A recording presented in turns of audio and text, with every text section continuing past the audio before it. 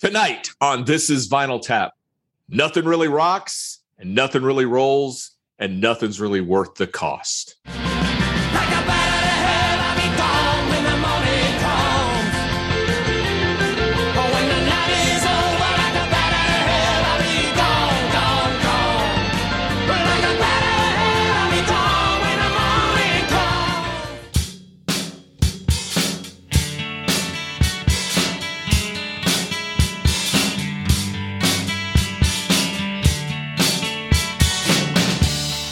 In 1948, Columbia Records introduced the 33 1/3 RPM long player record.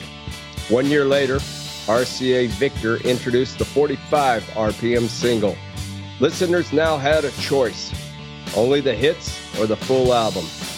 In the last half of the 60s, the best bands realized the potential of the longer format and began to build a cohesive body of music that must be heard unbroken.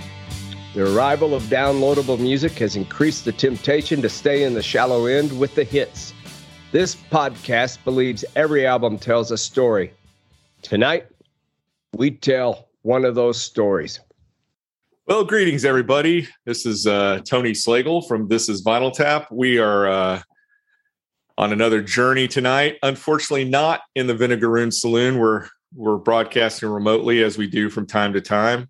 We had some logistical issues. Yeah, I am joined as always. Utilize technology, and I'd like to point out that we decreased our carbon footprint this week in honor of all the celebrities flying their private jets to Scotland to tell us what to do.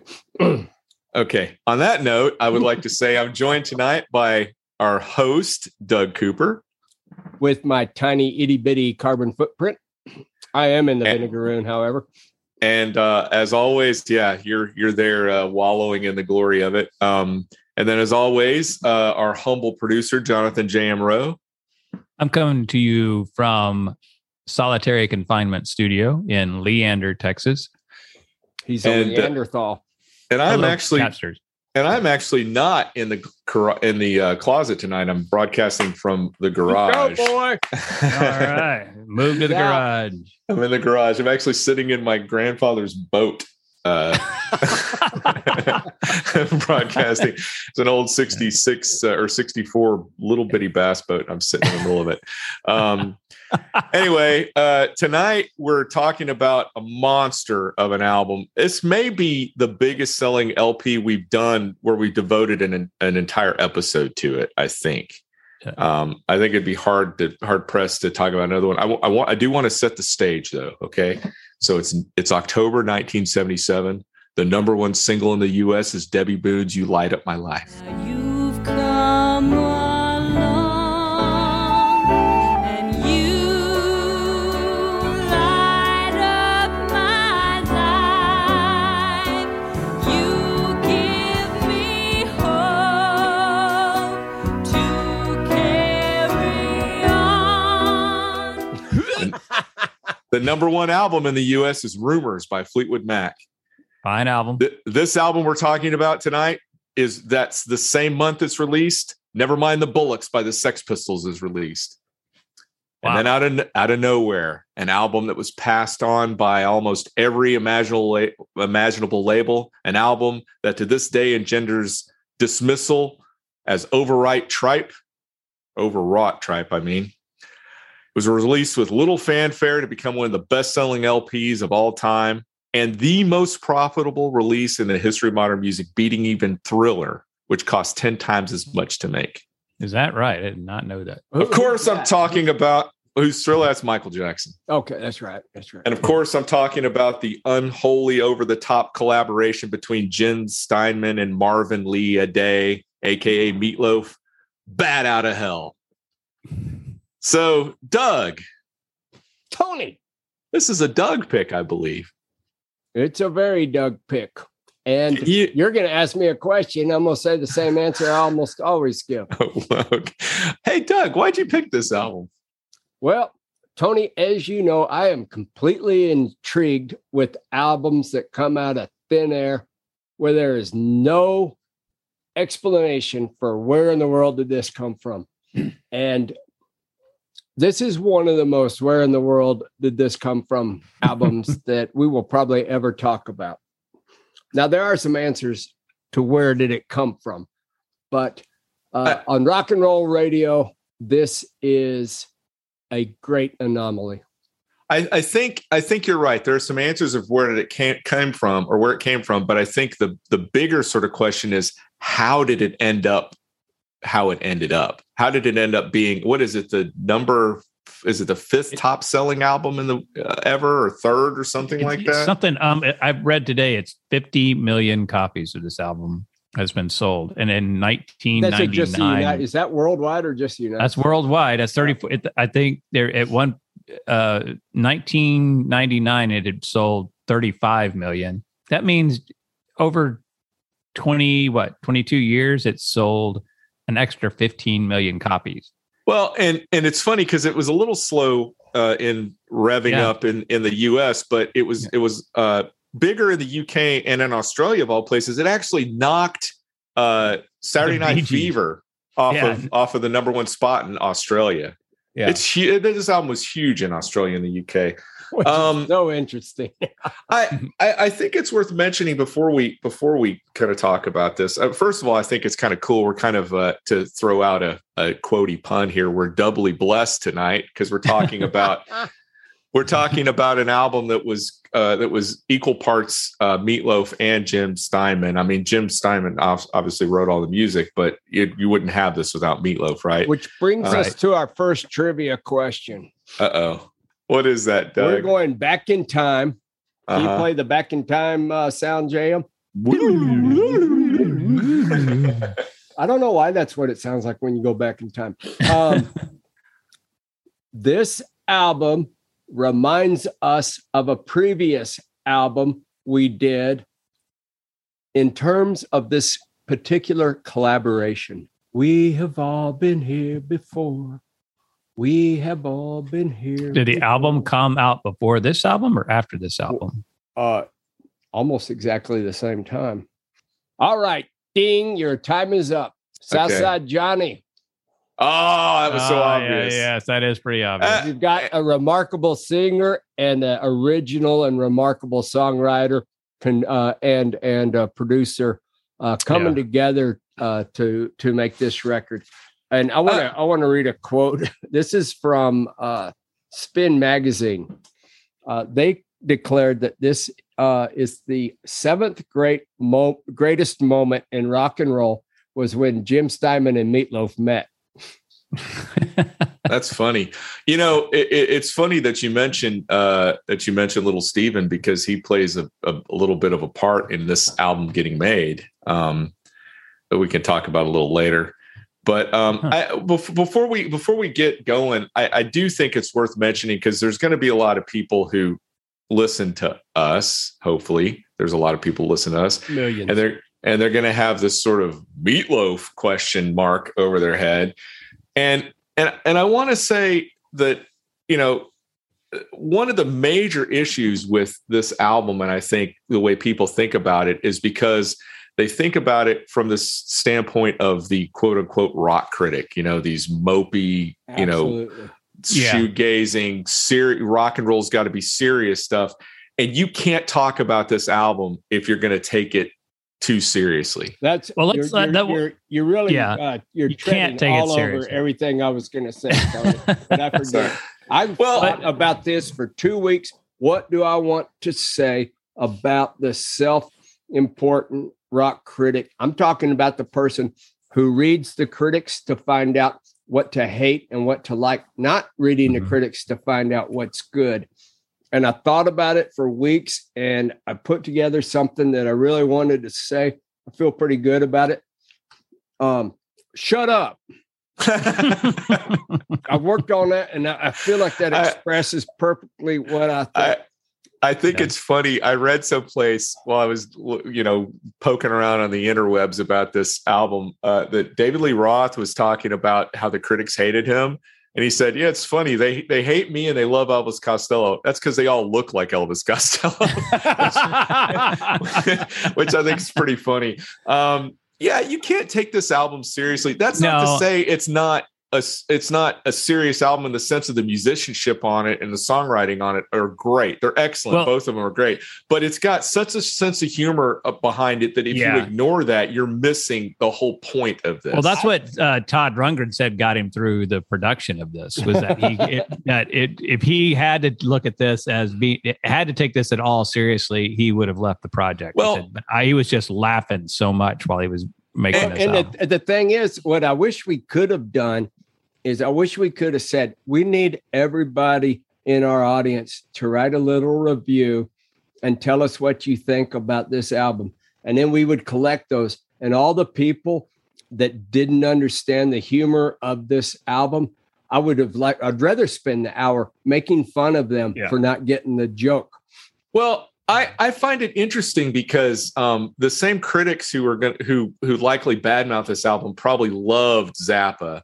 I mean, and I know my friend Jeff in the UK who listens to us is going to be foaming at the mouth by me comparing Meatloaf to Zappa, but I'm only doing it in the sense that the musicianship on this album is stellar. The songwriting is stellar. It's not avant-garde. It's not funky. And listen, I'm a Zappa fan, but that's the other thing. I think a lot of people who don't like Zappa, they miss the point of how funny that guy is too. He's hilarious. They don't get that either. So it's funny that critics would, fall over themselves about that guy. But they'll dismiss. I think this album got 0 stars in Rolling Stone when it was. I think it got 2. I think Jim Steinman's album got 0 stars. Oh, but okay. so this is the thing that I told Doug this earlier. It's like the thing about this album is it is sophisticated music, but there is absolutely no pretense of this album being sophisticated. You have to understand that. Yeah, you have to understand that. Understand that, you will think it's extremely pretentious without reason. Yeah. It's funny because I thought about this today. This album came out kind of right when punk was kind of starting. Yeah. And right when prog was sort of having its heyday. And disco is entrenched on the radio. Right. Oh, I want to dismiss disco for a minute. Actually, I want to dismiss disco a lot, but I want to dismiss it from this conversation because I find that what I thought about with this album is it does kind of both of the things that prog and punk were trying to do and mash them together. And what I mean by that is it's over the top theatrical the way prog is, but it doesn't take itself seriously. And yet it also looks back. Point. It looks back at rock and roll in the way that American punk in particular did. Yeah. But also does not take itself seriously. And I think that the combination of those two things really, really lends itself to this just being this is such a fun album to listen to. That's such a great point because it does imitate the harken back to a better day for rock and roll that the punk does, and it does have all the complication and the grand sound that prog does, but unlike both of them, it's not going to take itself seriously. I think that's a fantastic point. It's like going to Vegas. You're going to Vegas. You're not going to do anything sophisticated, Well, I think one of y'all ought to ask me why I have such terrific insight into the people that pan this album. Hey, Doug, I have a question for you. Tony, yes. Why do you have such terrific insight into the people that pan this album? Because I was one.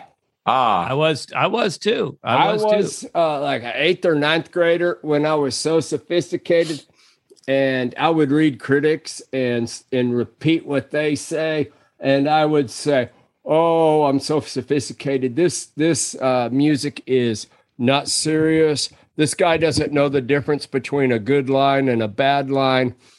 And the joke was on me. And thank God for whatever age it is when you quit trying to pretend like you're a critic.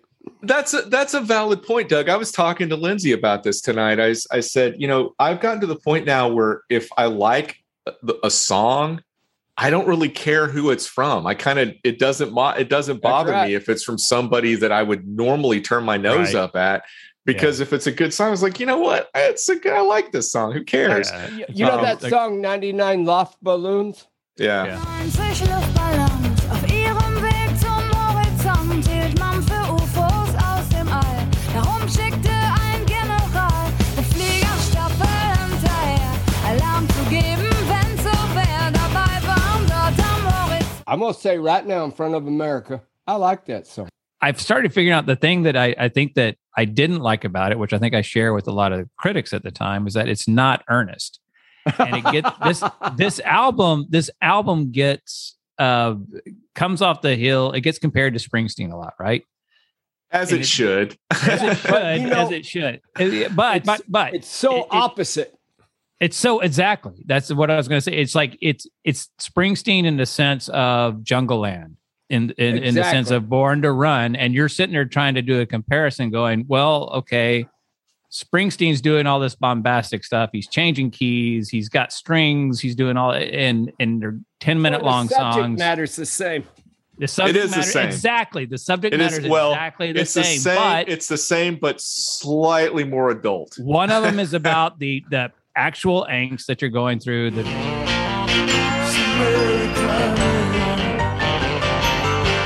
a town full of losers. Born out of here to win. But Steinman is about getting in the car on your way over, listening to the music, drinking a few beers. You get, buzzed, and you see that girl that you want to go talk to. The sheer excitement of it. I want to go ahead, Doug. I really feel bad about this because I'm about to ruin the podcast. Like I'm going to cut to the chase right away. And I didn't mean to, but Jan brought up Springsteen and it completed a thought in my head. Springsteen's writing about romantic, powerful, adolescent Right. dreams. Steinman is writing about nostalgia for adolescent, powerful adolescent dreams. It's like, yeah. He doesn't take it seriously anymore because Well- he's an adult. Well, And he says in the interviews that I saw with him, I read an interview with him today. He said he has actually never really had his heart broken. All these things that he's writing about, they're all says characters. they're all characters. Yeah. He said, I have Yeah. never really had my heart broken. I've never really Well, had that kind of stuff. I want happen to me." talk about the Springsteen thing for a minute because Todd Rundgren in an interview a couple of years ago said that was another thing that sold him on this was the first time he heard it. He heard the Springsteen stuff and he thought, this is poking fun at the guy. And at the time, Springsteen was on the cover of Time, which according to Rundgren pissed him off because he's like, look, this guy, everyone's saying this guy's a savior of rock and roll. And come on, he's like, so he saw this as a kind of a spoof of Springsteen. And it's funny because Steinman says he always found that a bit puzzling, the whole Springsteen thing. But I don't know how if he's being honest. Yeah. I think he's he not did being Springsteen a lot. And I think you can poke fun at the boss and at the same time appreciate what he did. My favorite thing that Steinman said, though, was he said Springsteen is like West Side Story and he's more like a Clockwork Orange, which I thought was perfect. But yeah, Rundgren said the whole time he's doing this, one of the things that was compelling to him was how this was so much like that Springsteen sort of rural urban teenage angst theatrics, but taken to such another level and so over the top that he loved it. And you're right, Doug. And this has got a nostalgia component to it. It's like a caricature of life as an upperclassman in high school. I mean, that's the thing that and what's even just real quick, what's even better about this, if you want to talk about the whole parody aspect, and I don't want to rely on that too much, but the fact that the main character on this album is a 350-pound dude named Meatloaf, is the heartthrob. And I love the fact that I don't think any of this works if Meatloaf is sexy. It would just destroy it for me. But there's Steinman and Meatloaf, neither one of them are really all that those sexier guys. But when you are an adult, you laugh at your adolescent self. But at the same time, you cherish a lot of the feelings that you had at that age. And you think about that romantic, out of control, our love is going to outlive death. All of that kind of stuff that you have when you're a kid. And it's absolutely impossible as an adult. You have a longing and a tender feeling towards that. And at the same time, it's ridiculous, the things that you used to think. And I think Steinman pulls those two together, and he allows you to have that nostalgic, over the top feeling of think about Springsteen saying, I want to die in your arms tonight in an everlasting kiss. I want to die with you and me on the street tonight in an everlasting kiss. That is not an adult sentence. But at the same time, he's not laughing at himself. If that could have been in this album. On this album, it would have been a joke. He's not with singing your tongue, about his with your tongue in it. Yeah, it was something like that. He would have thrown something into or something about his Levi's bulging or whatever. Before we get into the album again, because we're kind of fawning all over this guy Steinman, I think we need to kind of talk a little bit about who both of these guys were. Well, I want to get into a little bit of the history, because I think that it's doing a disservice to not talk about like the fundamental sort of building blocks of this album, because I find it very, very interesting. Yeah. And I don't know if y'all know this, but here at Vinyl Tap, that this is Vinyl Tap. Sorry, Randy. This is Vinyl Tap. We think every album tells a story. Unfortunately, this one tells a very, very compelling story that could go on for hours. So, first of all, what makes us experts on this album? Well, Meatloaf's from Texas. He's from Dallas, Texas, and he was a football player, and supposedly was not a bad student. And somehow he went to college, and then he went to Lubbock Christian College. He did, and then he transferred to North Texas State, which I guess which is now North Texas University, I think. That's the music college here in so he started Texas. So when he was as he was growing up, people always kind of told him that you can sing. And he just never his mother. Yeah, except for his mother. And he had and this is something that's going to kind of dog him for most of his life, and including even today. He was mostly raised by his mother. He had an alcoholic father, and there's stories that his mom would go around Dallas looking for his dad in various bars. So he kind of had a scarred childhood, and I think he spent a whole lot of time with his grandparents. And he was talented in football, and 350 pounds in the state of Texas. You do not have the option not to play football. That's where he got his nickname too. Yeah. So he's just a big loaf of meat. What's funny about him is the guy had a career before this. Not just the whole state, because I mean we can't not talk about the fact that there's a musical theater aspect to the past of this album, because both Steinman and Meatloaf did it. But Meatloaf, when did he move to California, Jam?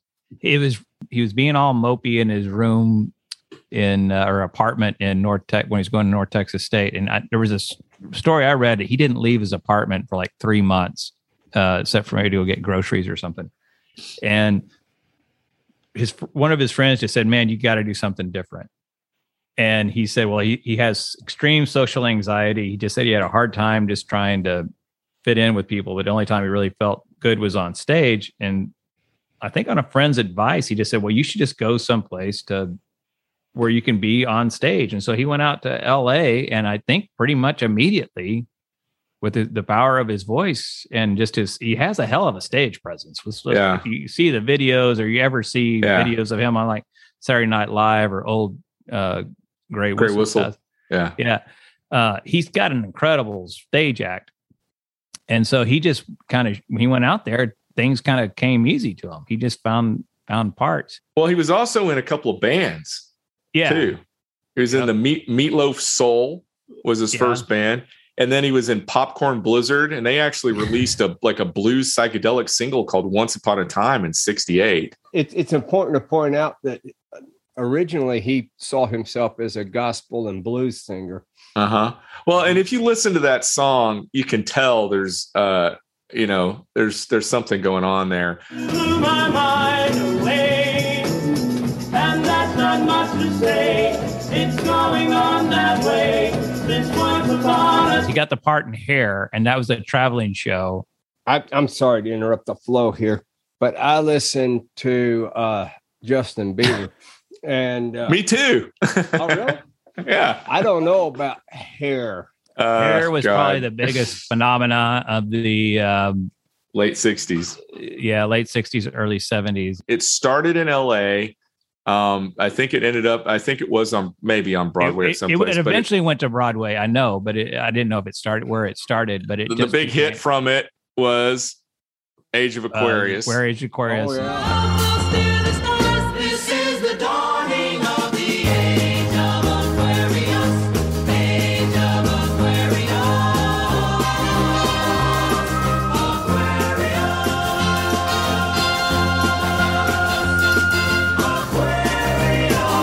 Oh no, it was the death throes of musicals, because you had all kinds of musicals in the 50s. I remember when we were doing the Bob Dylan deal, West Side Story was this huge record 2 years in a row. And that was kind of after West Side Story, it kind of dried up.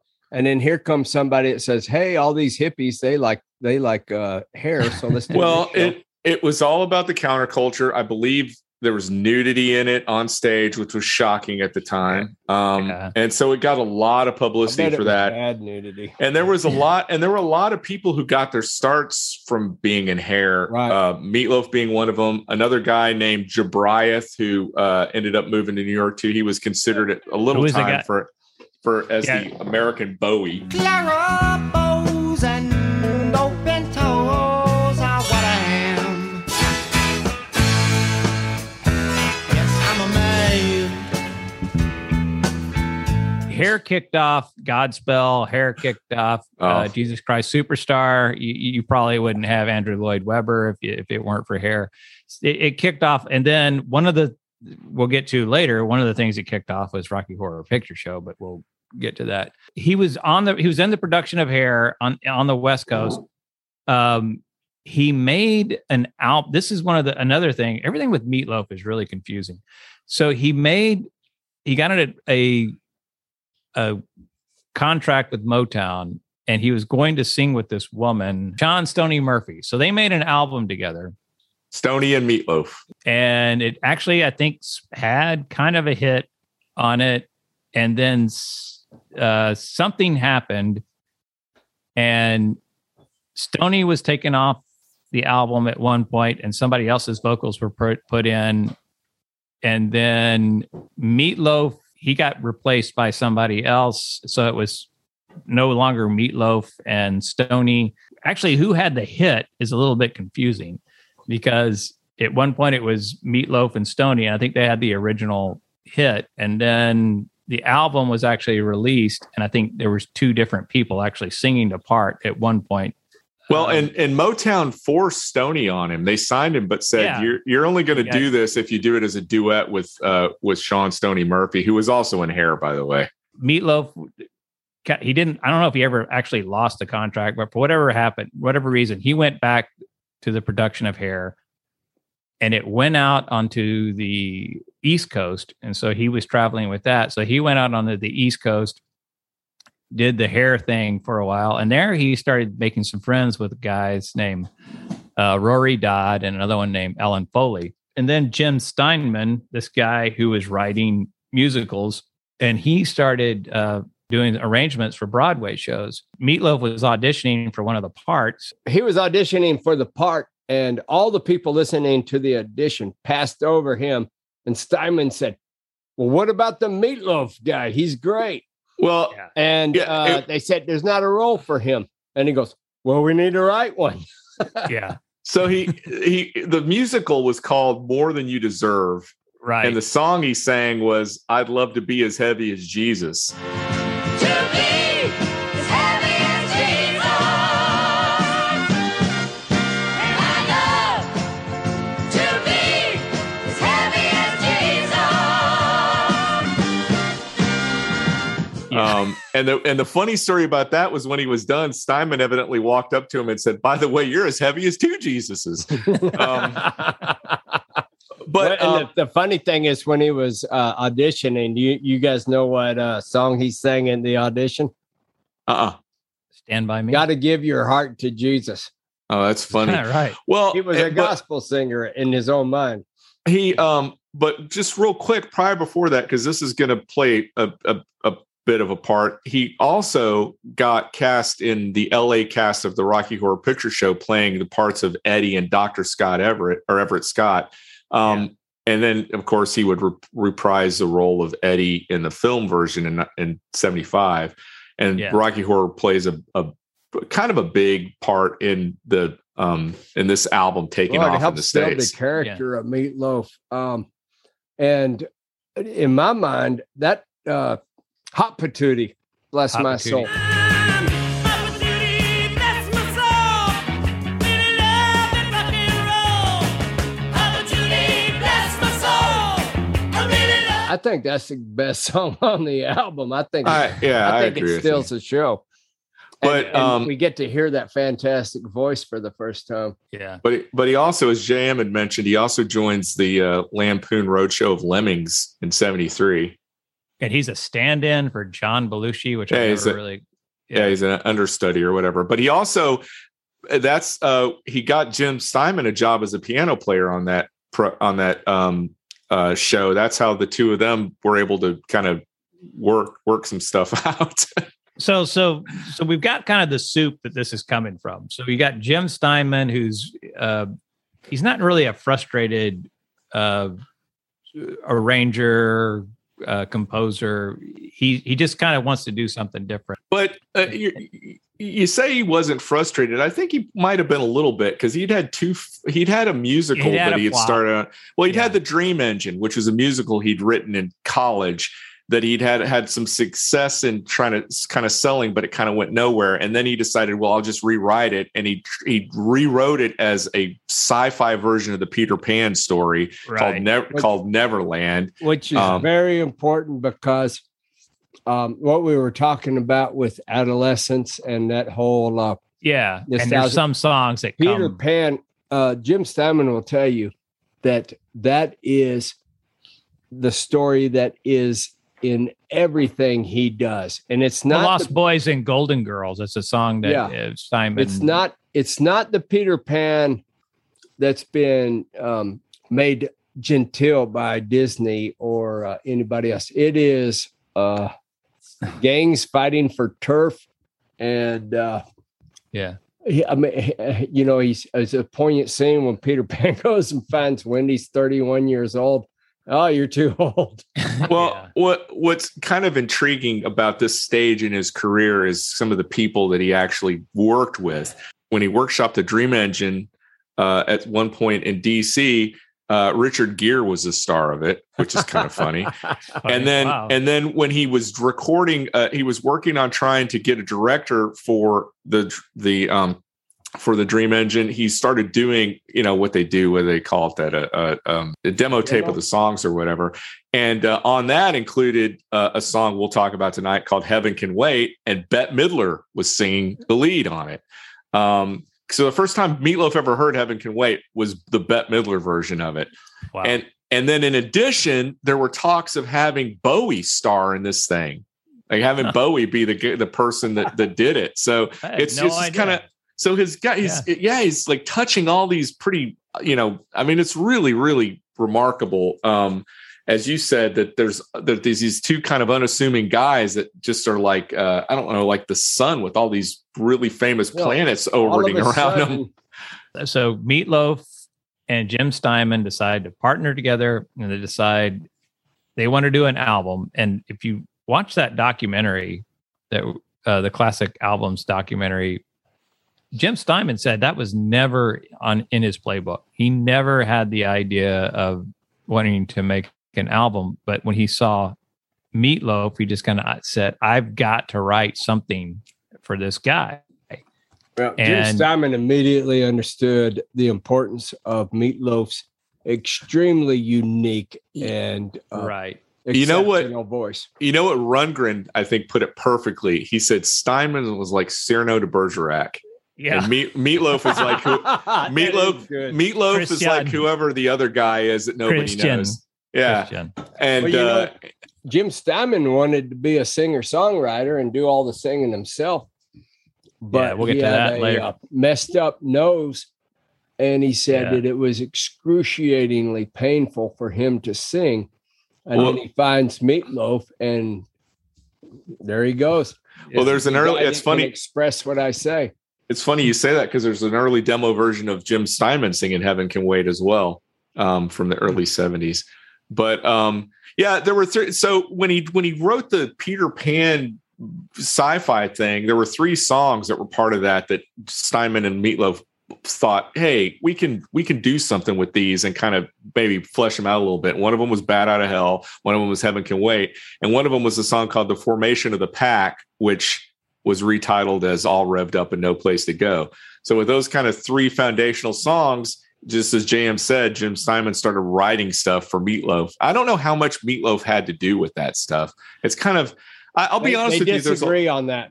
There's a lot of sort of, I don't know. Jim Steinman will say that it sounds like he's trying to be charitable, but he says, yeah, I guess since we were together so much that he influenced what I was saying. And then on the other hand, Meatloaf will say, oh yeah, that was about my girlfriend. That was, I Right. told.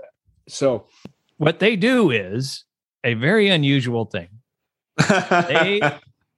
They just start rehearsing these songs with Jim Steinman playing piano and Meatloaf singing, and they start bringing along Rory Dodd and Ellen Foley. And they do make a demo tape, and Meatloaf said that demo tape just went absolutely nowhere.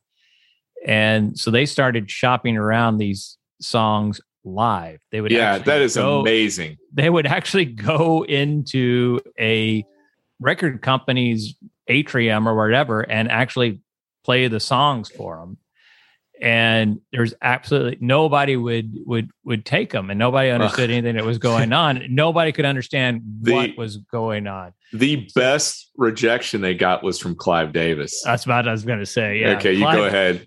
So Clive Davis is pretty much music royalty. So whatever he says is pretty much, gospel. who does he work for?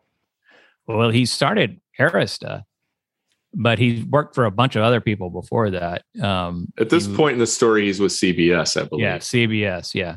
So here's the quote from Clive Davis after watching them perform. Do you know how to write a song? Do you know anything about writing? If you're going to write records, it's got to be like this. A, B, C, B, C, C. I don't know what you're doing. You're doing A, D, F, G, B, D, C. You don't know how to write a song. Have you ever listened to pop music? Have you ever heard rock and roll music? You should go downstairs when you leave here and buy some rock and roll. That is so funny. What? And my favorite is when he went to Warner Brothers. Did y'all hear that story? Okay, so they're doing their live deal, and when Meatloaf sings, Steinman says it shakes everything in the room because of this voice. So he's playing this piano, and it has the executive's family pictures all over the piano. Oh, no. So Steinman keeps going crazy. Meatloaf's going crazy. All the pictures fall off of the piano and smash on the floor. And there's 40 people listening, and every executive at Warner Brothers says, this is just horrible. This is no go. But one guy was listening out in the hallway, and he said, I like this. This is good stuff. Any guesses? He's been on our show before. Randy Newman. Randy Oh. Newman. That's Randy funny. Newman digs it. Randy Newman gets the humor. Randy Newman, Randy Newman said that humor doesn't work because it doesn't work. It doesn't fit into rock and roll time. You don't have time to laugh. That's funny. And Um, he digged this. He digged Meatloaf. Yeah. Well, before we get to the penultimate thing where Rundgren gets involved, I do think it's very interesting to mention just a little side trip where Meatloaf played on the Ted Nugent album Free for All in 1975 and he sang half of the songs on it. Yeah.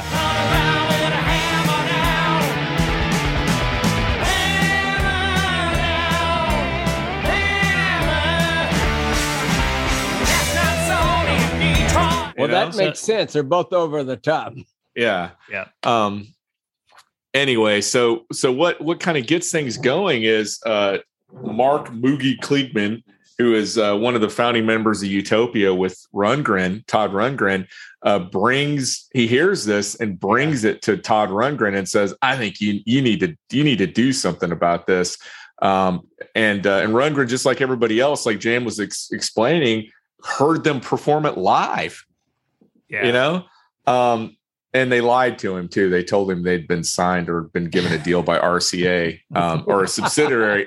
Oddly enough, a subsidiary of RCA called Utopia Records, and they lied about that. And then Rundgren discovered that didn't happen, which meant he essentially paid for the album, all the production himself. Because it's Todd Rundgren, he starts finding some of the most who's who, the A-list of musicians at the time. And not only that, he persuades Roy Bittan and Max Weinberg from the East Street Street Band Yeah. to come in and start off with these guys. And I think Roy Bittan winds up playing on every song except one or two. And I think Max Weinberg plays on 3 songs. You got to think that was part of his whole Springsteen spoofy thing. I'll get these guys in and we'll just seal the deal type of thing, But he also, who's he get to play sax on this thing, Jam? Edgar Winter, which also makes us an expert on this album because Edgar Winter, he's from Texas Beaumont. as well. He's from Beaumont, Texas. I think he's the first person that I ever saw play a keytar. But he's also he's also an excellent saxophone player, and his work on this is exemplary. He does some really good work. That's what he does. He plays the sax on it. It's great. So one of the things, we're sitting here singing the praises about Todd Rundgren, but I think it's funny, he may be a great producer, but we talked about this a little bit on the XTC Skylarking episode. He evidently has some issues when he's mixing this stuff, and his mixes on this were not suitable. So interestingly enough, they get Jimmy Iovine to mix this album. And who is that, Jam? Jimmy Iovine has worked with so many people. Let's put it. He's worked with a lot of good people, and he's worked with. Why is he interesting here? Well, he has worked with Bruce Springsteen. He was instrumental in mixing Born to Run by Bruce Springsteen, which had come out a couple of years beforehand. So he was kind of an up-and-coming guy, and his work with Tom Petty, you just cannot be matched. I just find it, and we've talked about this, I think, when we talked about Dire Straits, that he evidently was attached to the hip to Roy Bittan, but whatever. But what's funny that he mixed this, none of his mixes worked either, except for his version of 2 Out of 3 Ain't Bad is the one that's on the album. Which became the first hit. He was also listed as being a possible producer, but both Steinman and Meatloaf said, "Nah, we want Rundgren." All right, so should we get to the album? Oh, yeah, let's get to the album. So we got album Bad Out of Hell, side 1, track 1, title track, Bad Out of Hell. Like a bat out of hell, I'll be gone when the morning comes. But when the night is over, like a bat out of hell, I'll be gone, gone, gone. Like a bat out of hell, I'll be gone when the morning comes. A tour de force. I mean, everything you need to know about. It's like a overture. Mm-hmm. In that it's this huge giant Not only musical for deal, but it doesn't play the themes from all the songs. So it's really not an overture. everything you need to know about Meatloaf in one song. It's the It's most got- Meatloafian song of all. Yeah, it's Well- got everything. It's also the Yeah. most Springsteenian track on the album too, I think. Yeah. I can see that. Yeah. There's something very interesting about Meatloaf, and he had two kinds of music he was really was into growing up. One was rock and roll, and the other was opera. Would anybody like to guess which composer was his favorite? Wagner. Wagner. Yeah. I think Steinman felt that way too. Well, he kept I'm saying, sorry, that's what I meant. It was Yeah. Simon. Yeah. And when you hear this, one of the things I remember is when I heard this, I used to describe it as Wagner for adolescents.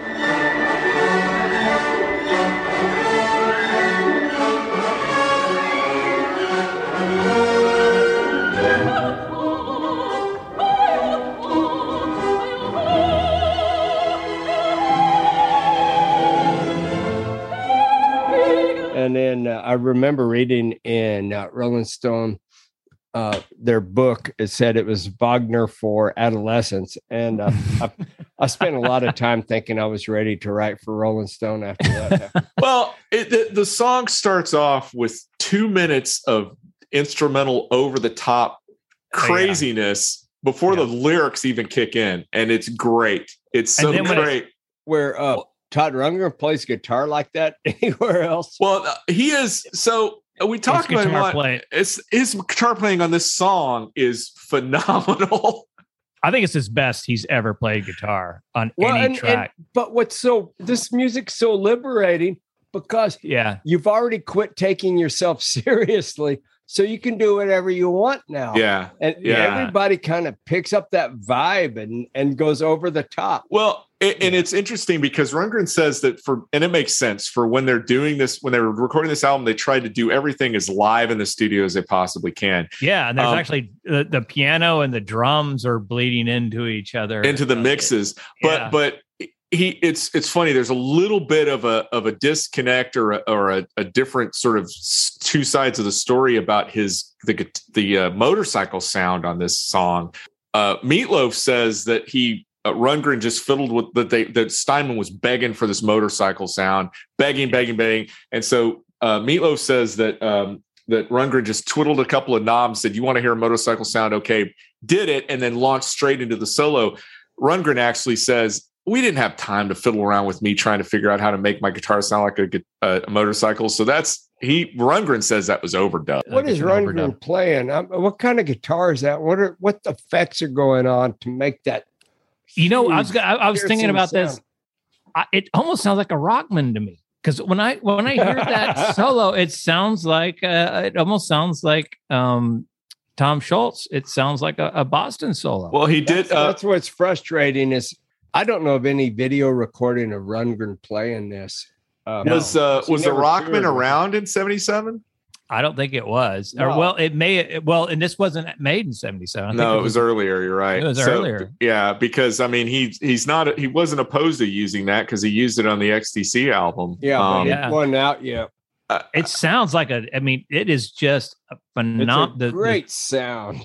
Yeah. Well, and fantastic song. it's funny because there's the part in the song where Meatloaf sings, "I'm going to hit the highway like a battering ram on a silver black Phantom bike," and the guitar that comes in after that, Oh yeah. regardless of the motorcycle sound that he makes, the guitar that comes in after that bit of the song is maybe my favorite moment in the whole song. I love it, and I'm walking around listening to the song, and I can't help but stop and play air guitar to that bit of the song. Like a big dope. It is. There's so much energy in this song. Yeah. And it stops and starts and goes again. And I hesitate to say this because the last time I said this, cruel and unkind things were said to me by my partners on this program.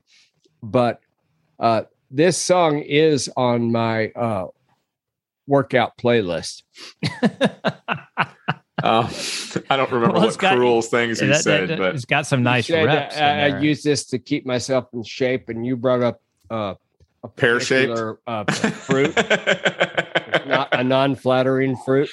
Well, one of my favorite things about this song is Steinman talking about why, he's like, I always loved these Crash songs. I was obsessed with Crash songs, Leader of the Pack and all this stuff. And he said, I am going to write the ultimate Crash song. And I don't know. I mean, he's got a point, because I don't think there's another song in rock and roll where the main guy crashes and then is alive to witness his beating heart flying out of his chest. I love it, man. I just love this.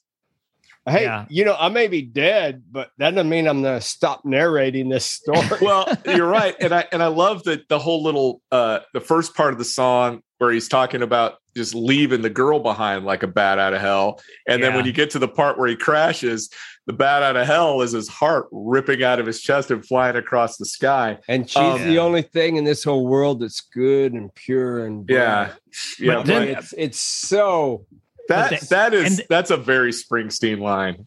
It's so different from Meatloaf than it would be from Springsteen. No, it is. The ending of this song, the way that it just drops down, and it's almost like, I guess, 45 seconds of just oohs and ahs. Yeah, it's great. With those chimes coming in. It's just how well. If this album, this song, it's not my favorite song on the album, but it is worth price of admission. It's my favorite song on the album. It's hard for me to say it's not, but it's not. It's a close second. But Steinman, when he's talking about this song, said that everyone involved in it, before they get to the bridge where he crashes, thought the song was over with. And Simon's like, no. Yeah, we got to crash. Part 3. And they're like, what are you talking about? The song's already 40 minutes long. He's like, no, we got to do this. And thank God he did, because it's great. It's so great. This is worth it. I agree. Worth the price of admission. And what a hell of a way to start the album off. It's fantastic. Great introduction to Meatloaf. Like fusion or something is happening. There's so much energy coming out of this. And you really, anybody who can listen to this song and be a sourpuss about it and discount it for what it's so much fun. This is exactly what rock and roll should be, is this song. All right. So we're going to move on, unless there's more accolades we want to throw on this song. We're going to move on to the next song. You took the words right out of my mouth. Oh, and I swear it's true. I was just about to say I love you. And then you took the words right out of my mouth. Oh, it must have been while you were kissing me. You took the words right out of my mouth. Oh, and I swear it's true. I was just about to say I love you. Hot Summer Night, which was the first single off of the album. Meatloaf said it was written because he went up to Jim Steinman and said, hey, could you possibly write a pop song that wasn't 20 minutes long? So he did this. And this, of course, is a song we talked about earlier that got Steve Popovich to back the album. It's not 20 minutes long, but it starts off with that spoken word dialogue between Jim Steinman and that actress. Marsha McLean, who played Dee Stewart on As the World Turns. I remember as a little kid, my mom would say, now you got to be quiet. I'm going to fold laundry and watch my show. And it was watch your stories. I'm going to watch my story. And going, and this is the last time I'm really going to dwell on this, but going to the whole Springsteen thing, that this song has that real, like, obvious Phil Spector wall of sound thing going on. And then it's got that, and then it's got that Springsteen, that Springsteen kind of, I don't know why it reminds me of it, because it's Phil Spector too, but that boom, boom, boom drum thing going on. Because it's his drum. Oh, Leader of the Pack almost. Yeah. It's, oh man. And it's really great. And I'm a sucker for hand claps, and the way the song fades out with hand claps just gets me every time. It's fantastic. It also points to it's so satisfying, ladies and gentlemen, as a member of the staff here at This Is Vinyl Tap. One of the most satisfying things in the world is to have a notion and to have that notion confirmed as you do your research. My notion has always been that Jim Steinman starts with a phrase and writes the song based on the phrase. And if you look at the names of all of the songs, you'll realize that's true. That's pretty. Bad Out Well, of the- Hell took the words right out of my mouth. 2 out The of 3 ain't Heaven bad. can wait. I all wanna- revved up.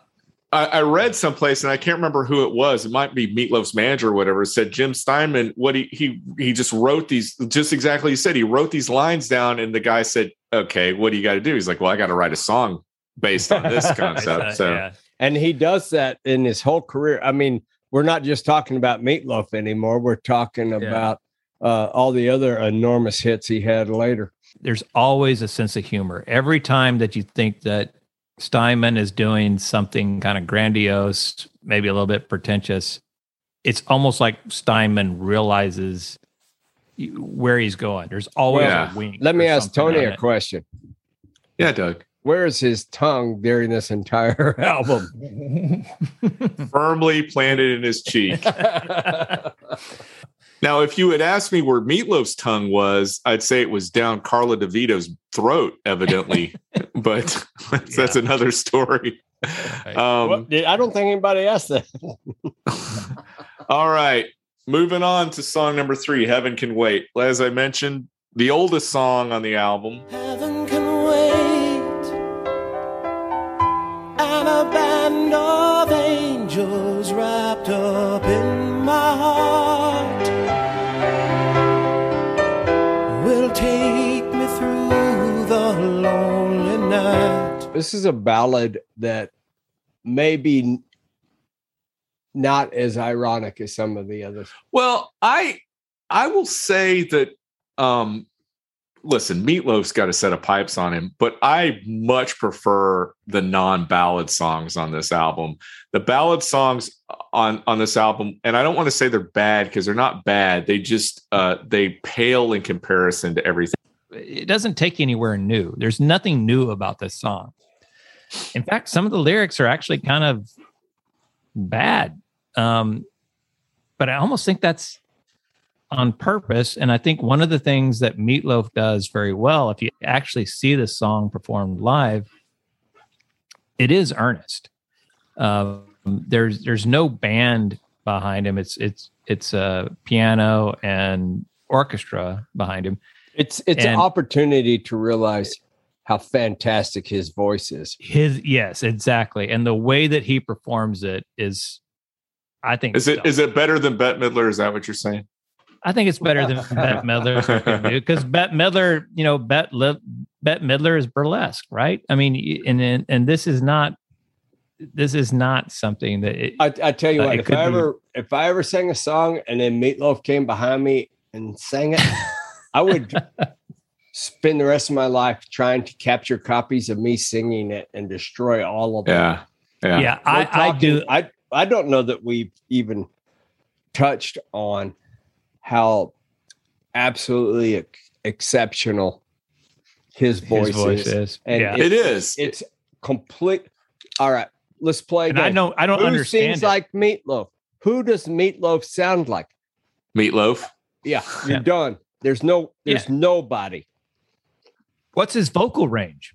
I can't tell you what it is. Well, and it's not just his vocal. It's not just his voice. He puts so much into it. The intensity that he brings to every song, it's pretty remarkable. I mean, not just on the album, but just anytime he's singing this stuff, you can tell he's putting 100%, 110, 150% into it. Well, you know what yeah. Steinman said about Meatloaf? He said he's that cliche 150%. And he said, they had what their first huge argument was about?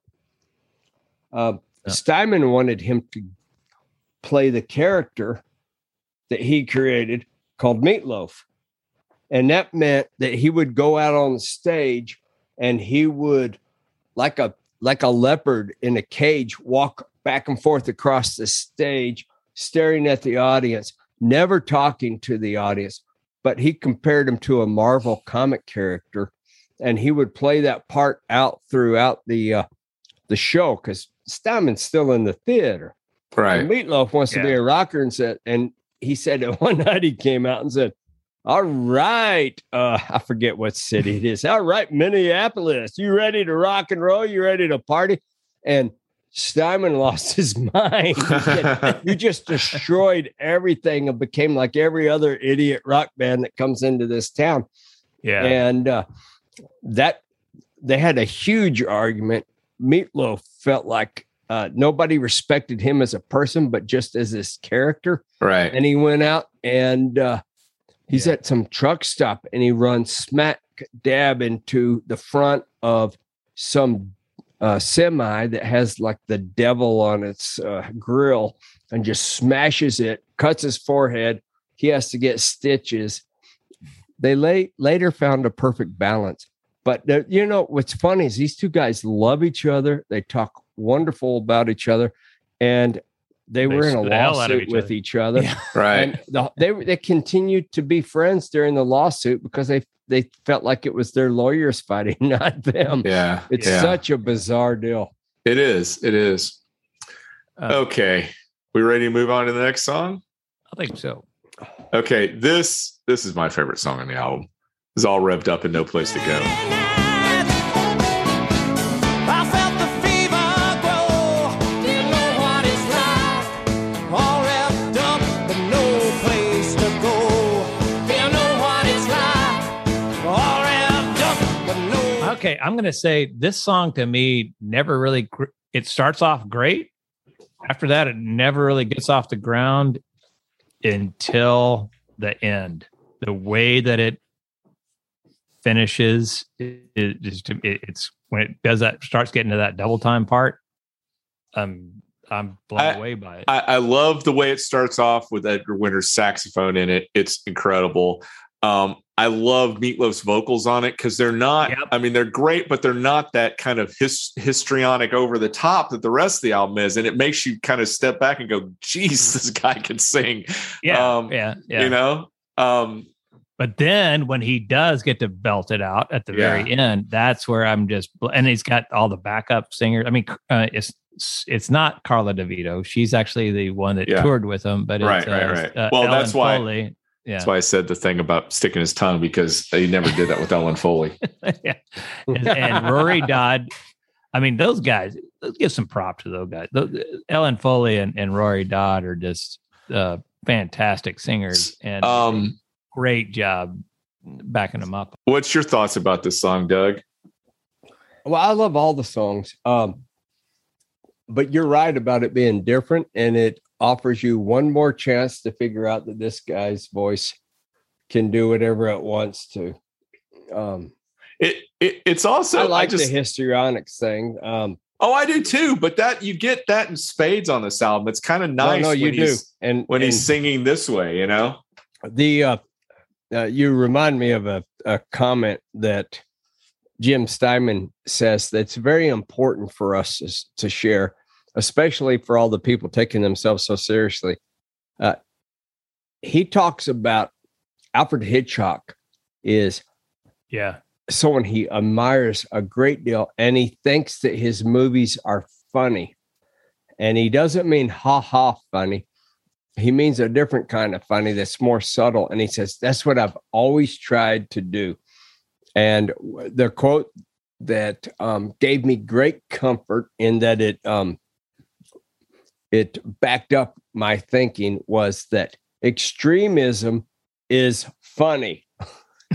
And so for all those people that take this album seriously, just please take that phrase and keep it with you. Yeah. Now, that's not a very good comment on this song because this song's not one of the extreme ones, but no, but it is. The lyrics are pretty. They pretty much hit that theme of teen angst. This guy. I want to make you think about cruising around when you're a kid. Well, talking about a caged tiger. That's what this guy is, right? And I love that line. You know what it's like. Yeah, because it really isn't teenagers talking to teenagers. It's former teenagers talking to teenagers. Yeah. Mm-hmm. All right. So that's the last song on side one. Time to flip her over. And when we flip it over to side two, we've got a hit. A hit. Yeah. She kept on telling me. She kept on telling me, I want you. I need you. But there ain't no way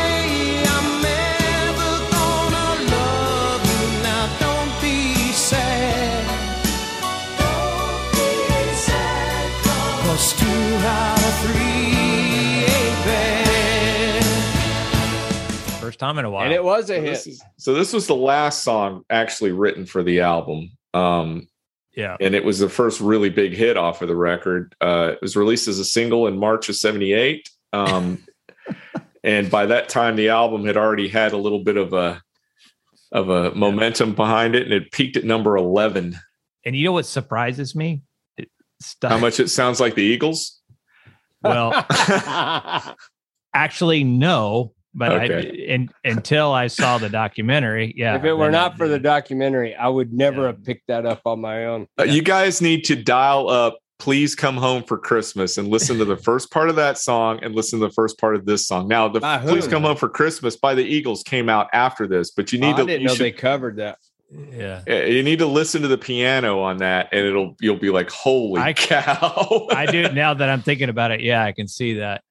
But Steinman wrote this thinking of it as a Country Western. Yeah, Yeah, as a a country country- song. yeah. He's going like the Texas plains. He goes, Meatloaf's from Texas. I was just thinking this would be perfect for and and he does on that documentary, that Classic Albums documentary. He actually does a kind of lower register, kind of almost a Tex Ritter type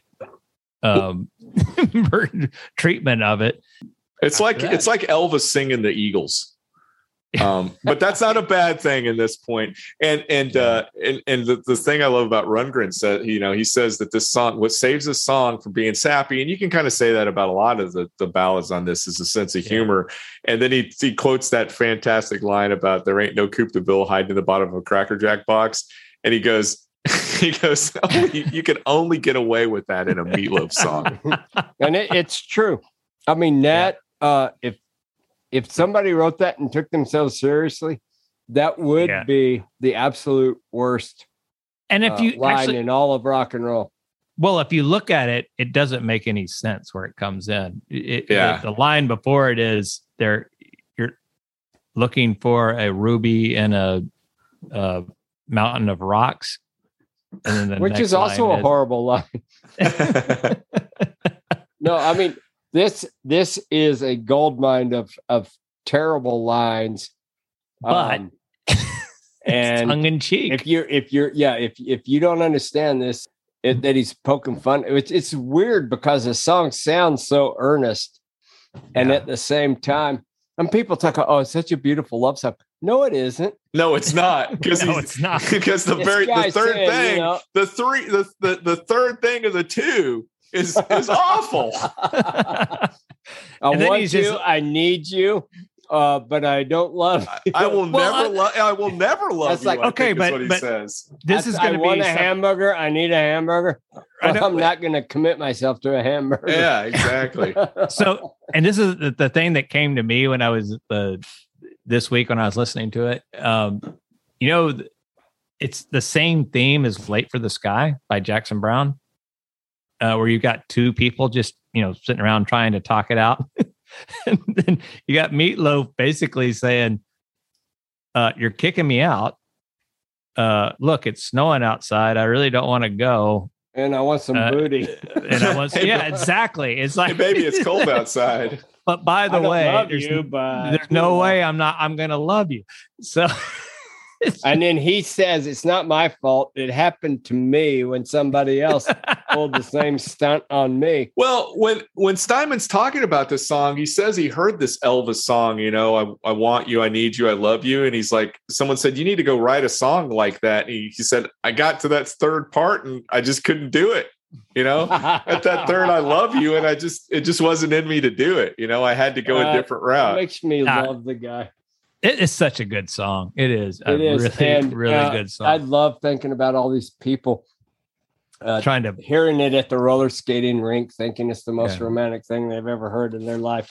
yeah, I think it is. Okie doke. Moving on to Paradise by the Dashboard Light. Oh, it's cold and lonely in the deep dark night. I can see paradise by the dashboard light.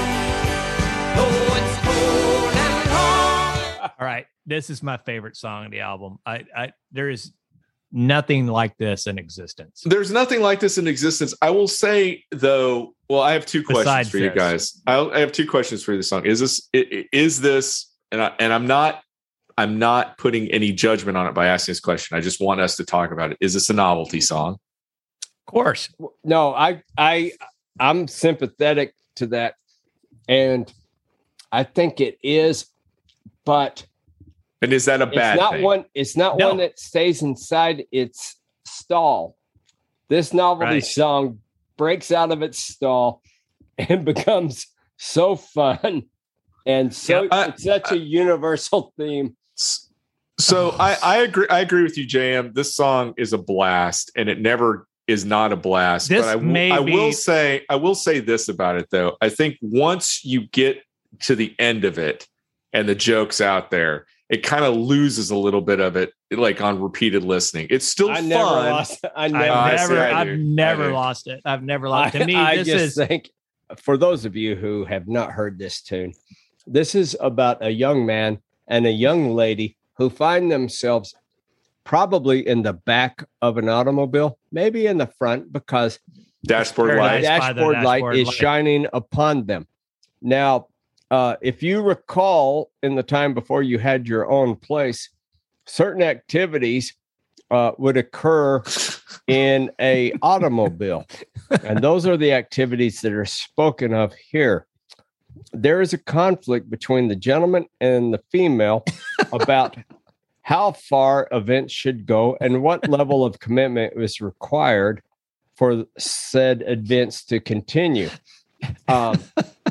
There's some analogy made with a baseball game that I'll have to have one of my companions explain because I don't understand it. But anyway, that's a summation of So again, Jim Steinman talking about crash songs. He says on this song, he the other part of rock and roll, sort of iconic rock and roll imagery is this car sex songs, as he says. And so he again wanted to go over the top, and he says, I wanted a car sex song in the extreme, one that actually ruins people's lives at the end of it. So I will say the thing that I find immensely charming about this song is even at the end of it, when the guy is praying for the end of time, he's committed.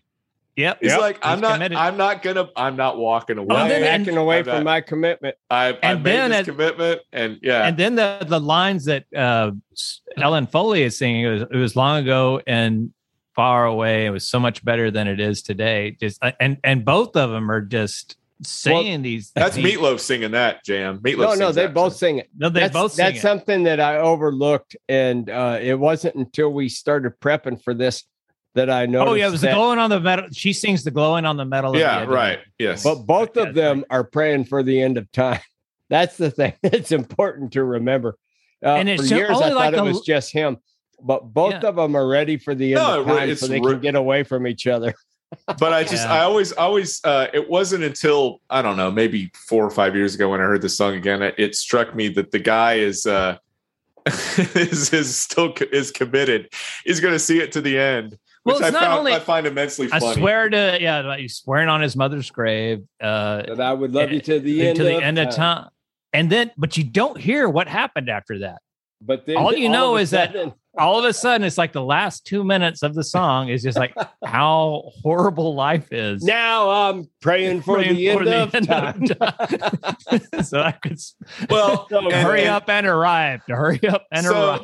So, And it's perfect for the theme of the whole album because you have Yeah. all this nostalgia about Yeah, adolescent exactly. years, but at the same time, you're poking fun at it. And Yeah. here you got this song. I don't know if he did this on purpose, but this is what happens when you listen to your adolescent self make decisions. yeah. And here's an adult looking back at that. It's beautiful the way it sums up the whole Oh, mood God, of the this- album. The baseball Oh yeah. part. So let's talk about that. That's Phil Rizzuto, who was a Yeah. he was a baseball announcer, color commentary, or actually play-by-play guy for the Yankees. Well, he was and he was a good baseball. He was a played for the shortstop, Red- I think. Yeah. I think. I don't know. Maybe not. I don't know enough. He played about for baseball. the Yankees, or He played for the Yankees. He played for the Yankees. And Meatloaf was a Yankee fan, so he wanted to do it. Now, here's what's funny about this. Phil Rizzuto swears he had no idea when he was doing this, what he was doing. Meatloaf says that's BS. He knew exactly what he was doing, and he didn't like the flack he got from it because he spent the rest of his career trying to distance himself from the song. That's But a shame because and then he does such a good job. And then It's so Meatloaf tried to get him to go on tour with him, and Phil Rizzuto was like, "That's okay. I pass." There's this thing called YouTube, and you can get on there and you can see a. Well, I think it's not a live performance. it's not. Let's talk about that for a minute, but it because is so entertaining. It is. Meatloaf got $30,000 to record 3 songs on a soundstage, this being one of them. And the reason why that's important is what got this album going in the States was, so Meatloaf was had a bit part in the Rocky Horror Picture Show. So he records these three films, one of them Paradise by the Dashboard Light, and he gets that film of this song to play before showings of the Rocky Horror Picture Show.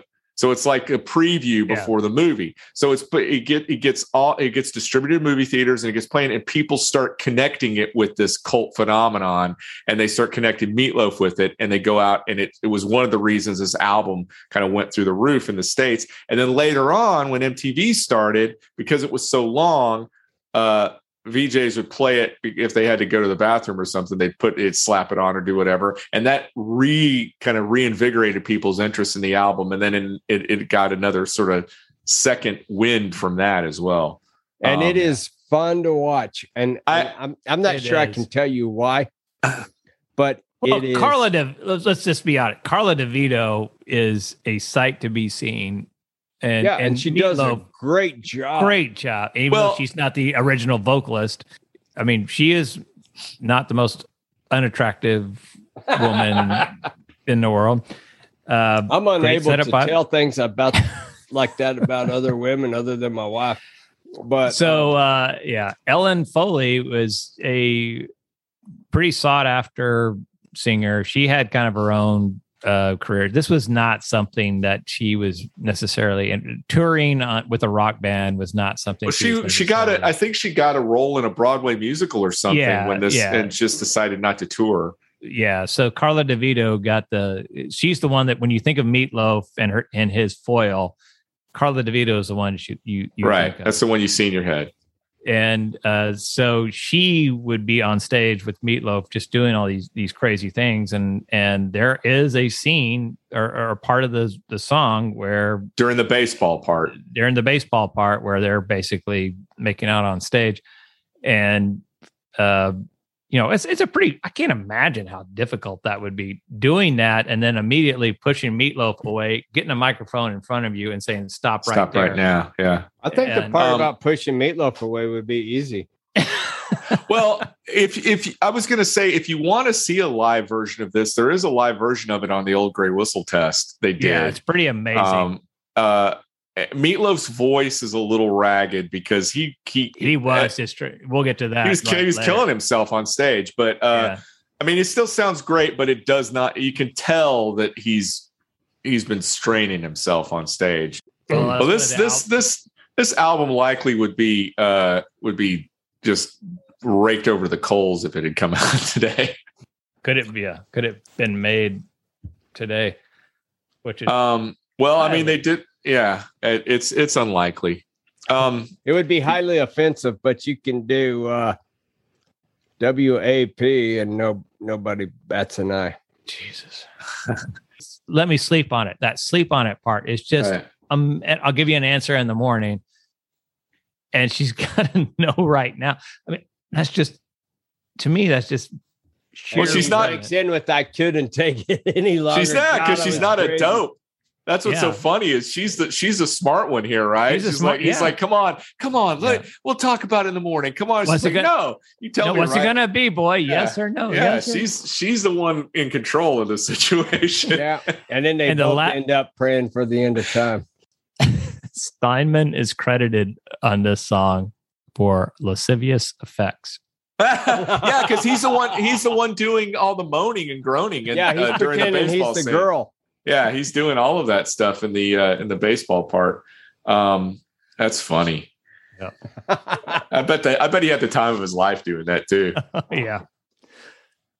All right. So moving on to the final song, For Crying Out Loud, last song, second side, last song on the album. For crying out loud, you know I love you.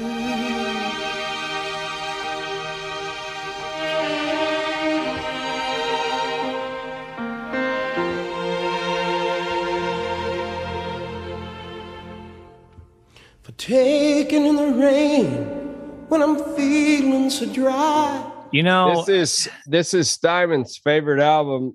Favorite song on the album. as a kid, I did not like this song. I still don't like it that much, to be honest with you.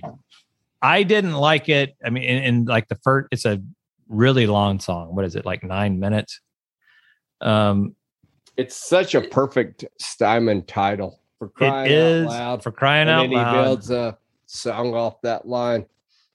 Well, and it's very earnest, with the exception of one line. Yeah.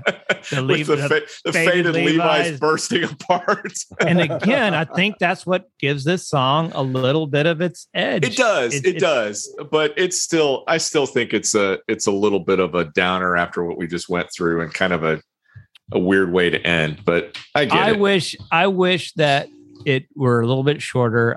It starts off with the piano and Meatloaf for almost like 4 minutes.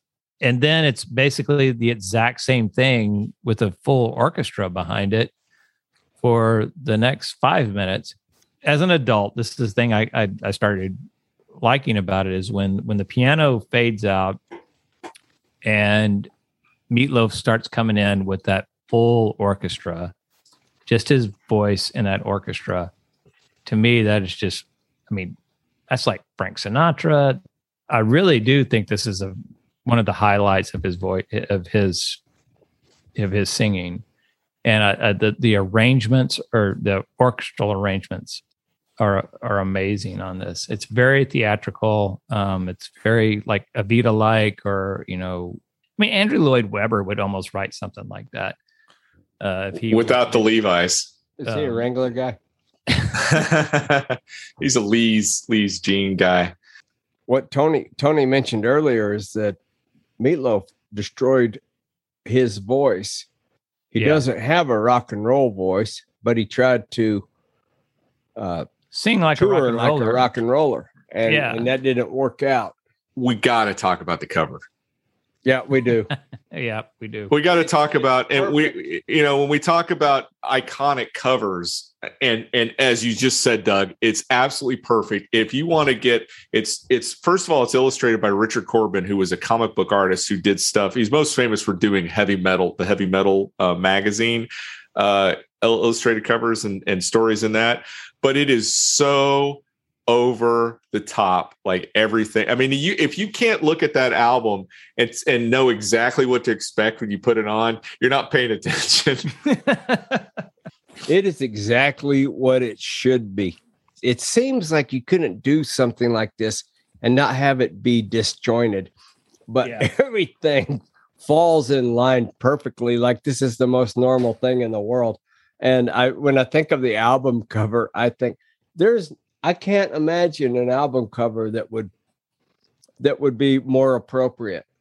I will say that I think the one downside to the album cover is that people who aren't familiar with the music in between the grooves on this album tend to lump Meatloaf in as a heavy metal guy, just on the basis of the album cover. Yep. And they're so far off from that. You know, it's just kind of, that's also kind of funny in and of itself, I guess. The inappropriate reaction to this album is funny on so many levels. Perfect phrase, Doug, inappropriate reaction, because it really is a silly, nonsensical, it's goofy the way people react to this album. The standards, because it gets held to a standard that it does not need to be held to. Absolutely. It is almost like, I was thinking about this earlier. It's like somebody reviewing This Is Vinyl Tap and being serious about it.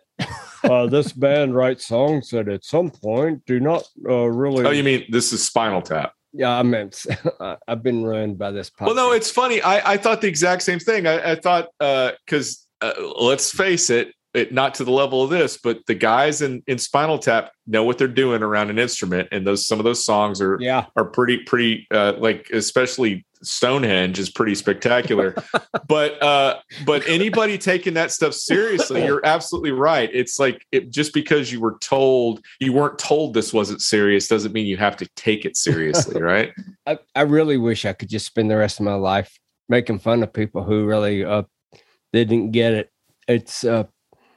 It's almost like an inside joke. Well, it is so. I think one of the things that pisses people off about this album is that it is so competently done.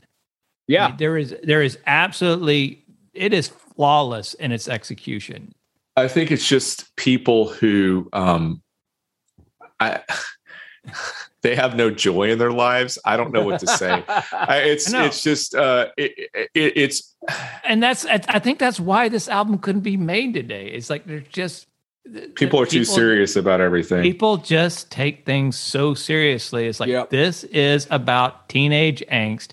It's a caricature of teenage angst. And it's actually it's not written by a teenager. It's written by someone who used to be a teenager. Yeah. And that's what makes me love it so much, is because I remember those feelings, and I think they're ridiculous, and I also long for them again. Well, and yeah. Well, I'm not going to say anything. I agree. It's silly the way. Now that being said, there's plenty of people who love this album. Sure. Obviously. And there's and there's plenty of people. Well, there's plenty of people who have had, and we've talked about this before, who've had sort of second thoughts about their initial reaction to it. That's right. And I think that probably comes from people doing what we've done, which is kind of growing a little older and realizing that they were really pretentious jackasses. And I don't think we can dismiss the fact that this album came out in 1977 at the peak of looking back at the 50s with reverence. I mean, Happy Days was on. There was this whole sort of these Rocky people Horror Picture Show. I mean, that's. Well, I don't know if that's reverence, but yeah, it's the same thing. But I mean, there's this. It was Grease, Sha Na Na. Grease and Sha Na Na definitely are this kind of reverential thing. It was right at the peak of all that. All of these people that had grown up in the 50s were now adults, and they were yearning for this time. And here comes this album that takes advantage of that and kind of flips it on its head, you know? Couple of things that are really important, and one is how bad Meatloaf is without Jim Steinman. How bad Jim Steinman is without Meatloaf. He got pretty close with Bonnie Tyler. Bonnie Tyler. Well, no, I'm sorry. Jim Steinman, the songwriter, was extremely successful, and this isn't even his most successful. In 1983, he had the number 1 and number 2 song of the year. Number 1 was with Bonnie Tyler. I really need you tonight. Forever's gonna start tonight. Forever's gonna start tonight. Upon a time I was falling in love, but now I'm only falling apart. There's nothing I can do. A total eclipse of the heart. Total Eclipse of the Heart. And number 2 was, he kept himself from being number 1. I don't know if we've encountered that before, but Jim Steinman kept Jim Steinman from having a number 1 hit with Making Love Out of Nothing at All with Air Supply. Know how you do it, making love out of nothing at all, out of nothing at all, out of nothing at all,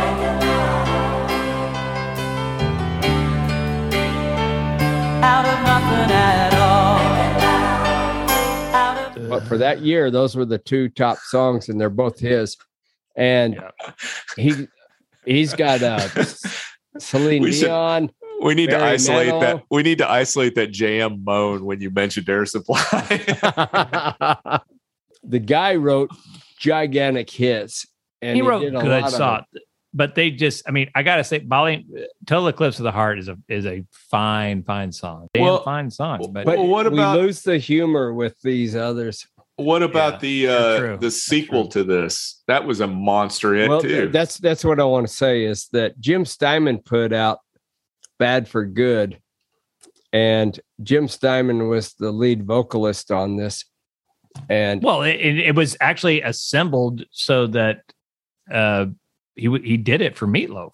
It was yeah, well, assembled for Meatloaf couldn't sing at this point because he destroyed his voice. And He was doing Jim's drugs. and you think this album cover is something? The Bad for Good album cover is the most hideous album cover. We'll put it on the page for Bad Out of Hell on our website. Yeah, we Yeah. do need to do that. It is horrible. And Now, if you is ever that a- want, go ahead. Is it a horrible album? I mean, here the record. No, the I like the album. His voice, but the just- Rolling Stone record guide, and the second edition of the Rolling Stone record guide had one of my favorite reviews, even though I didn't agree with it. So the album said Jim Steinman, Bad for Good.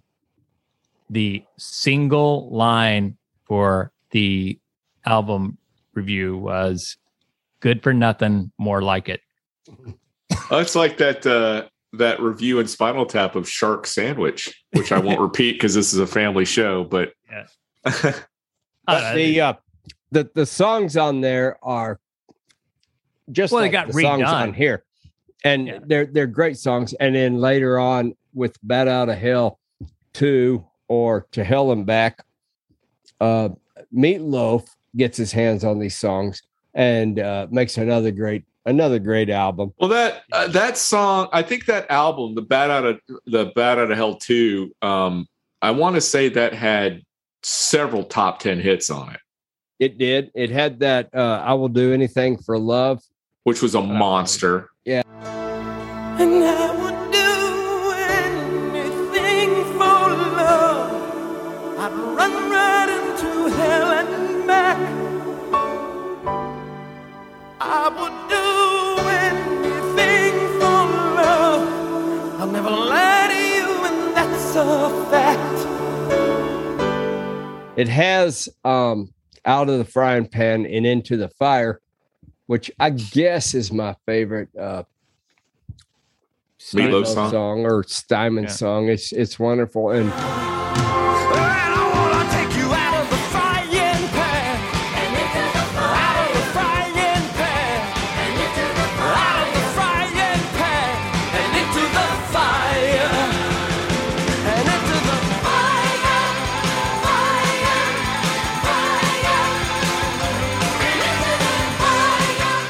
anyway, All right. Jim Well- Steinman died this year.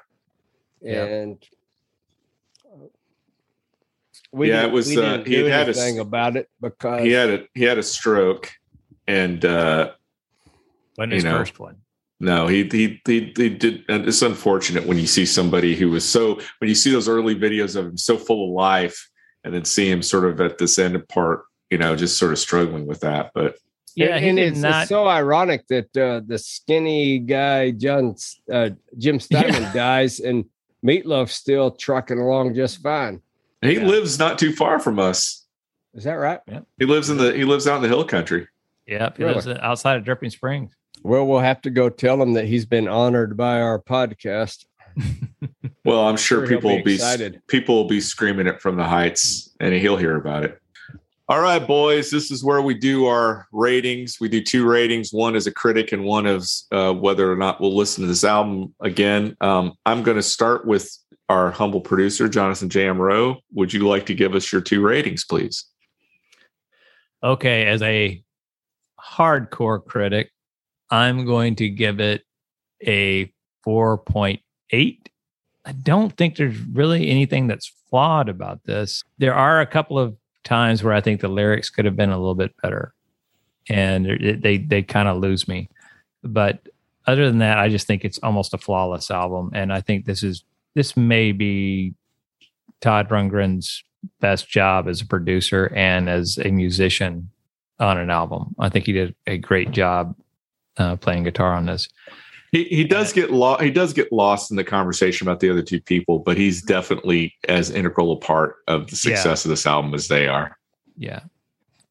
And as a fan, I'm going to give it a 4.5. This is an album that I told you guys before, when I was a teenager thinking that I needed to hate albums that weren't earnest. It was a guilty pleasure. But now I'm now that I'm older and just kind of realized that this is a much more mature album than I thought it was. I'm going to give it a 4.5. And it's definitely something that I listen to. I'm never mad when this album comes on. It's hard to be. How can you be? Yeah, it's a difficult album to beat. All right. Well, thanks, Jam. I'm going to go to me next and save the album picker for the last. As a critic, this album did everything these guys set out to do with this album. It's hard to say that. It seems like every person involved in this that was kind of in the know had a vision, and it's hard to say that this album didn't meet that. From the album cover to the songs to the arrangements to the lyrics to the vocals, production, everything. That being said, I don't think every great album deserves a 5. Those are kind of held in high esteem. I'd say this is from a critical point of view, and there's no knock on it because it's not a 5, but I'd give it a 4.5. And then in terms of me listening to it again, unlike you two guys, I'm a latecomer to this. I didn't listen to this a whole lot as a kid, nor did I listen to it a whole lot as an adult until fairly recently. I had a blast. This was a lot of fun. And as I was saying to Doug, I think, Jam, when you were off someplace, it was a bit of a, this is also going to get my friend Jeff probably angry at me, but it was a little bit of a relief from the John Cale, the feeling I got from listening to the John Cale album. But that being said, there are some things on it that I think just aren't my cup of tea. So I'd give it a 4.1 in terms of me listening to it again. So, all right, Doug, here you go. Well, JM hit my heartless critic rating. 4.8, I think that's the right rating. Much of that is because of originality, and much of it is because of flawless execution, which is just big part. Unbelievable that they put out this over the top thing with.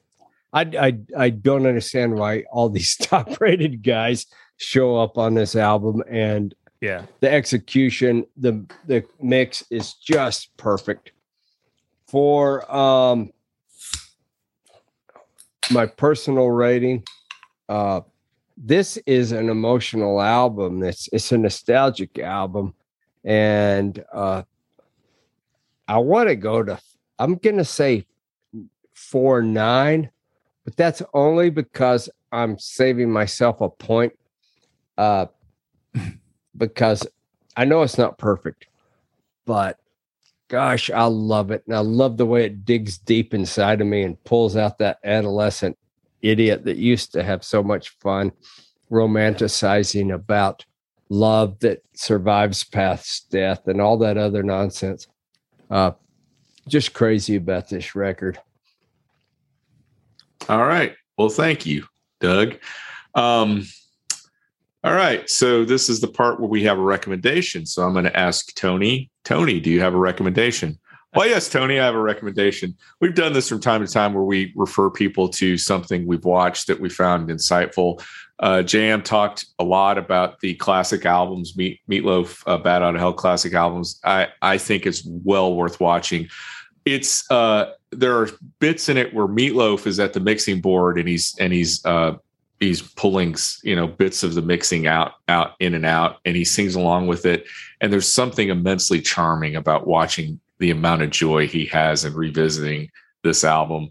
Same thing with Steinman when he's talking about. Same thing with Rundgren. They all three of them just look like they're just they just still look back on this album as something that they just had the most fun. Yeah. And they look finally back on it. If you want to see guys talking about and enjoying the art of making music, it's well worth watching. So it's a classic albums. I think it's a VH1 series. You can watch it on Amazon, probably even on YouTube. And we'll post it on our website too, a link to it so you can get to it. Well, Tapsters, we hope you enjoyed tonight's look at Meatloaf's Bat Out of Hell.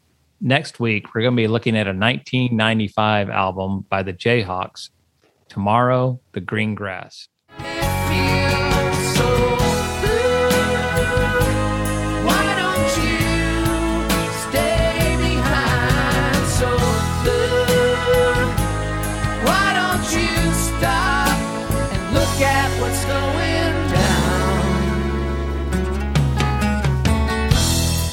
Look us up on Facebook and Instagram, and we're on Twitter at Tapping Vinyl.